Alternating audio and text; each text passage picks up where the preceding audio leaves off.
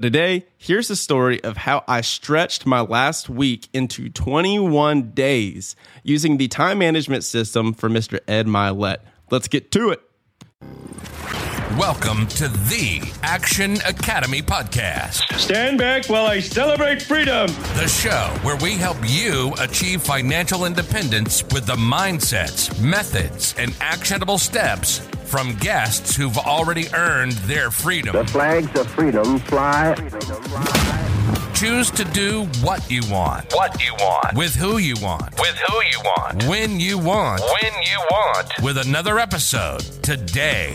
Now, here's your host, Brian Lubin. Ladies and gentlemen, boys and girls, what is up? This is your host, as always, Brian Lubin. Buongiorno from Italy. And because I'm in Italy and because of the subject matter of today's conversation, I have to give a shout out to today's show sponsor, capitalism. Guys, the Italians do nothing. They do nothing. In a world stage, so far, the Spaniards and the Italians do nothing. Okay, they literally have a phrase for this. It's called dolce fa niente, the sweetness of doing nothing. Okay, now hear me out. I'm over here. Everything is closed from the hours of 2 to 7 p.m. Like, nobody's working. Everyone is back home taking naps, making love with their significant others. I don't know what they're doing. All I know is that I can't eat at lunchtime. So, American problems, hashtag first world problems here. But it's a funny dichotomy, right? Because the question gets brought up as I'm sitting here on a park bench doing nothing. The question gets brought up, which way is a superior way of being? The Italians seem very happy. Most of them are pretty fit, very tight-knit family communities, and they just seem overall much more content with life. So I don't know what the correct answer is. I don't know if that way is better or if the American way is better, but all I'm saying is Americans, we have nobody to worry about. When it comes to work and companies and business and capitalism, we've got this thing on lock because our guys are working 50, 60 hours a week, and that's normal and celebrated. So today, let's talk about time. I wanted to give that intro as a little segue of my personal experience that I'm having because contrast creates clarity. And today we're going to talk about an entrepreneur that has a lot of stuff under his belt.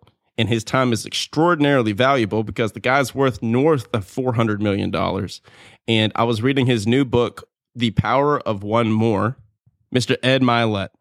The book's amazing. You guys should get it. But there was one chapter in particular that was really intriguing to me. And as always, I had to volunteer as your human guinea pig before posting this podcast episode for all of you.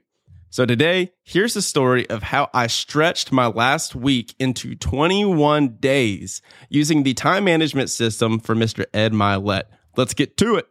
So Ed opens this chapter essentially just crapping all over the traditional method of work in America.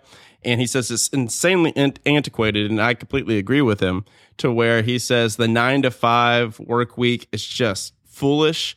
And what it does is it just has people essentially doing all the stuff that they have to do in small bursts of time and then just stretching out the rest of the time to go to the bathroom, have coffee, and talk to their coworkers, which I agree with. I've literally been there. I've been in sales.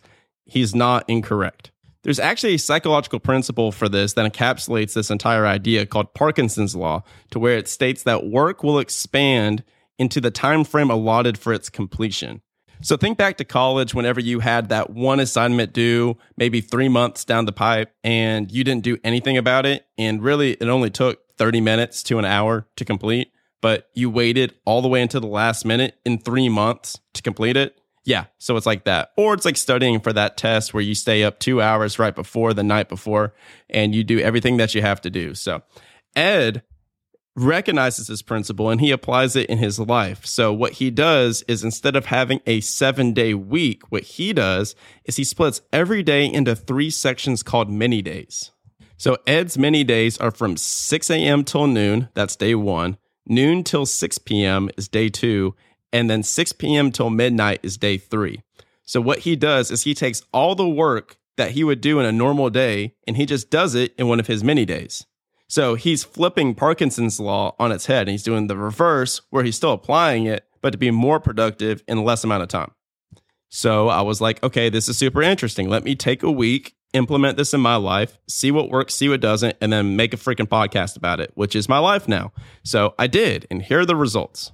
Guys, it's pretty freaking sweet. It's pretty freaking sweet. I can't even lie. It works really, really well. So I utilized this in Austria while I was traveling full time, so my life is even more chaotic than normal. But what I did was from 8 till noon, so I gave myself a little bit more of a window there. From 8 till noon was my creative time. So that was going to be time making podcasts, planning content, all of that stuff. And then from 12 to 6 was my window where I had any calls, any podcasts, any quote unquote work that needed to be done. So I put all of that into that window, and I would not schedule anything after that. So I had 2 calls afterwards, and I canceled them or I rescheduled them. And then from 6 to midnight was my travel time. So that's the time that I used to go explore, go hike, go in the mountains, all of that stuff. So what were the results of all of this? Now, keep in mind, I have different KPIs that I had to utilize to be able to track productivity, quote unquote. So for me, it was outreach. It was a bunch of KPIs around content, podcasts. So essentially for me, I produced 37% more content and I outreached 22% more as opposed to the week prior. And I did all of this in a smaller time window. So it works, plain and simple. I would highly recommend at least attempting to bake some type of hybrid version of this into your life. And at the very least, just be aware and cognizant of Parkinson's law whenever you're doing your work, because I guarantee you, even if you're in that W-2, the work that you're doing can almost 90% of the time be done in a fraction of the time that you're taking to do now.